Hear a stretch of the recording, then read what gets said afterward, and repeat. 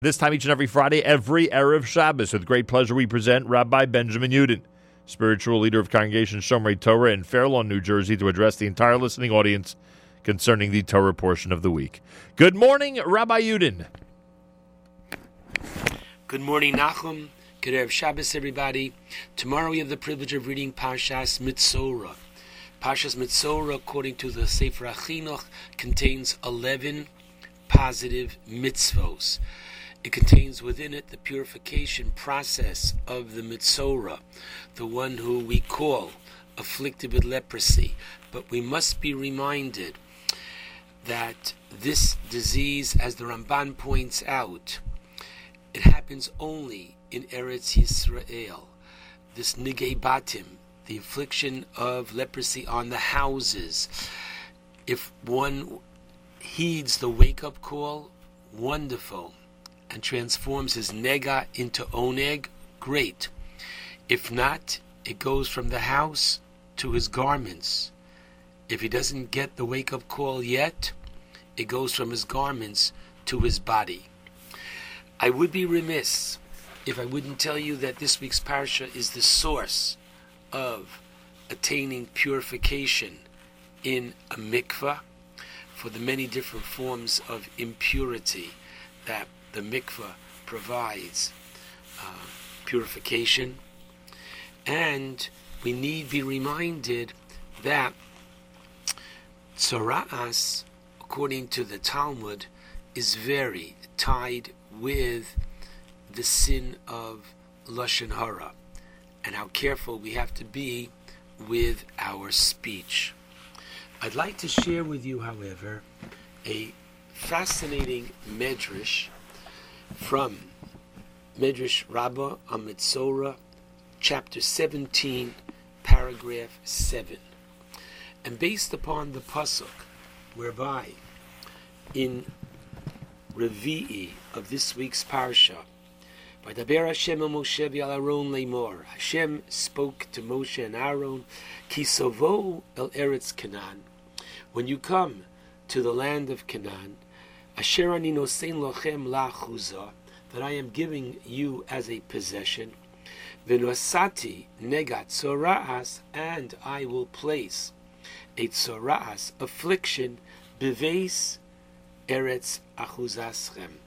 And the Medrash takes note that it doesn't say bivate, in the houses of the land, in your land of Israel, which certainly that is the pshat, the literal understanding, but the Medrash has a, if I may, deeper understanding, different understanding, additional one, whereby says the Medrash as follows: Bives, in the house, in Eretz Achuzaschem, in the land of your possession.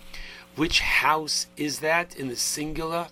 Ze Beis HaMikdash. This refers to the Beis HaMikdash, the holy temple in Jerusalem. Shenemar, and the Medrash substantiates this idea with a pasuk from the 24th chapter of Yecheskel, whereby the Beis HaMikdash is referred to as his home.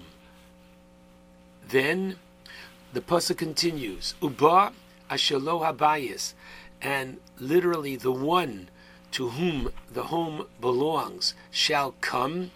And who does this house belong to? Says the Medrash, Zeh Kadosh Baruch Hu. It belongs to God. Shenemar, and the Medrash continues to cite a pasuk from chapter 1 of Chagai, Ya'an Beisi Ashehu Chorev, my house.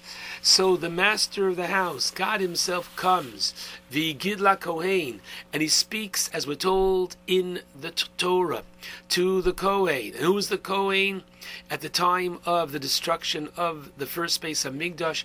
Yirmiyah, as we're taught in the very beginning of the book of Yirmiyahu, Min HaKohanim Asher Ba'anosos. He was a prophet, a Kohen from Anosos. And what does God say? God adheres to his Torah. The same thing that any individual is to say who notices a spot on his wall. He's to say not nega nirali, but kir. it appears as if, or something like a nega has been found in my house. God says the same thing. What is this kenega nirali babayis? At the time of the first Beis Hamikdash, says the Medrash, Zu Tinofes Avodah Zarah. This is unfortunately the blemish of idolatry, which was widespread at that time. My friends, we are at a very specific time in the Jewish calendar. This is the time of B'dikas Chametz. This is the time that we are searching for that Cheerio that might be under the refrigerator. Now, whether or not you have to move the refrigerator, you'll ask your local Orthodox rabbi. But on a much more profound level, it's a time of introspection. And I believe this Medrash is telling us that it's a time to introspect not only in our own homes, but in our Beis Hamikdash as well. And we don't yet have the third Beis Hamikdash, but we do have the Mikdash Ma'at, literally the miniature Beis Hamikdash, which is our individual Batei Knesios. And just as HaKadosh Baruch Hu unfortunately pointed out the kinega, the various blemishes which were found in his home, I think it is only productive that from time to time we pause to make sure that we don't have a nega in our communal homes, our Batei Knesios. And so we are so attached to the smartphone and the internet on our phone that unfortunately when Chazaras Hashatz, the repetition of the Shmon Esrei, comes around, when someone is scrolling down and someone is texting during that time, this is an incredible insult, to the Beis HaKnesses, and they don't realize the terrible damage they are doing to themselves. The Gemara in Sukkah, Daf Mem Aleph Amud Beis, teaches that one is not permitted to pray with tefillin biyado, Sefer Torah b'cheiko. You can't hold tefillin in your hand or Sefer Torah in your arms and pray. Why? Because unfortunately you're going to be distracted lest these holy objects fall.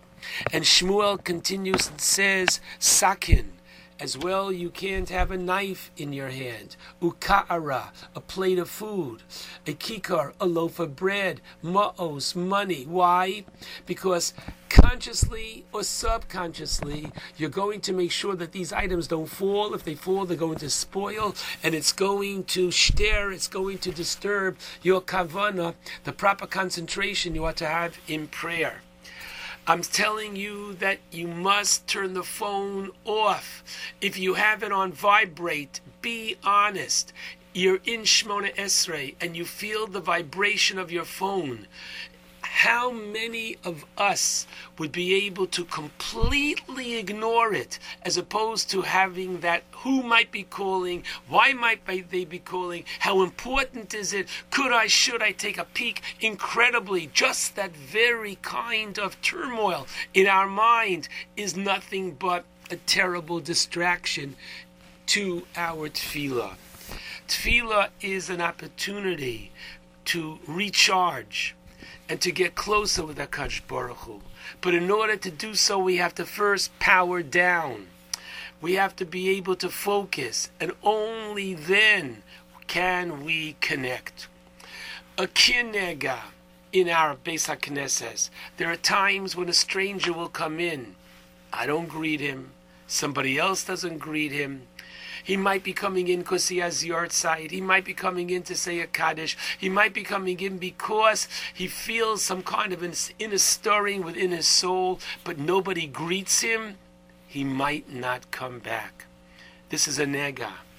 If there's talking that's going on during davening, I'll tell you something. I want to buy your car. We live in the same community. You're selling your car. And so, what time is Mincha? Mincha 7:10. I'll meet you 7 o'clock in the shul. And no, you're not allowed to talk Sichas Chulin, which is literally non-holy talk, in the synagogue, even when they're not davening. Obviously, you're not going to talk in the lobby, but not in the synagogue are you going to negotiate the sale of his used car. All the more so during the time of davening. This is something that we must focus on in order to remove the nega, that all of us should have a greater oneg from our davening and from the Beis HaKnesses. And I'm going to share with you a delicious maharsha that one of my sons pointed out to me.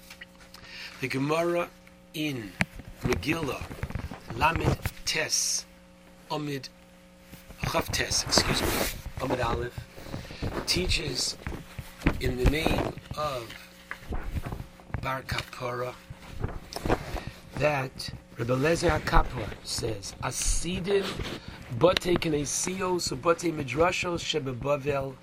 In the future, the Bate Knesios, the synagogues outside of Eretz Yisrael, Sheyikavu Be'eretz Yisrael, will be established in the land of Israel. Now listen to this maharsha. The maharsha says that chapter 122 of Tehillim, the Tehillim of Shir Hamalos LeDavid, Somachti, I am so happy. Ba'omrim li, when they say to me, Beis Hashem Nelech, let us go to the house of Hashem. Where is this and what is that referring to? Says the maharsha, and I quote, Zeha Mizmor Begolus Ne'amar. This Mizmor, this Psalm 122, is recited and it refers to the Jewish community outside of Israel. And therefore, why are we happy? We're happy that we're going to the Beis HaMikdash. Why? Because going to our Beis HaKnesses is as if, next pasuk, Omdos hoyu ragleinu b'sharayich Yerushalayim.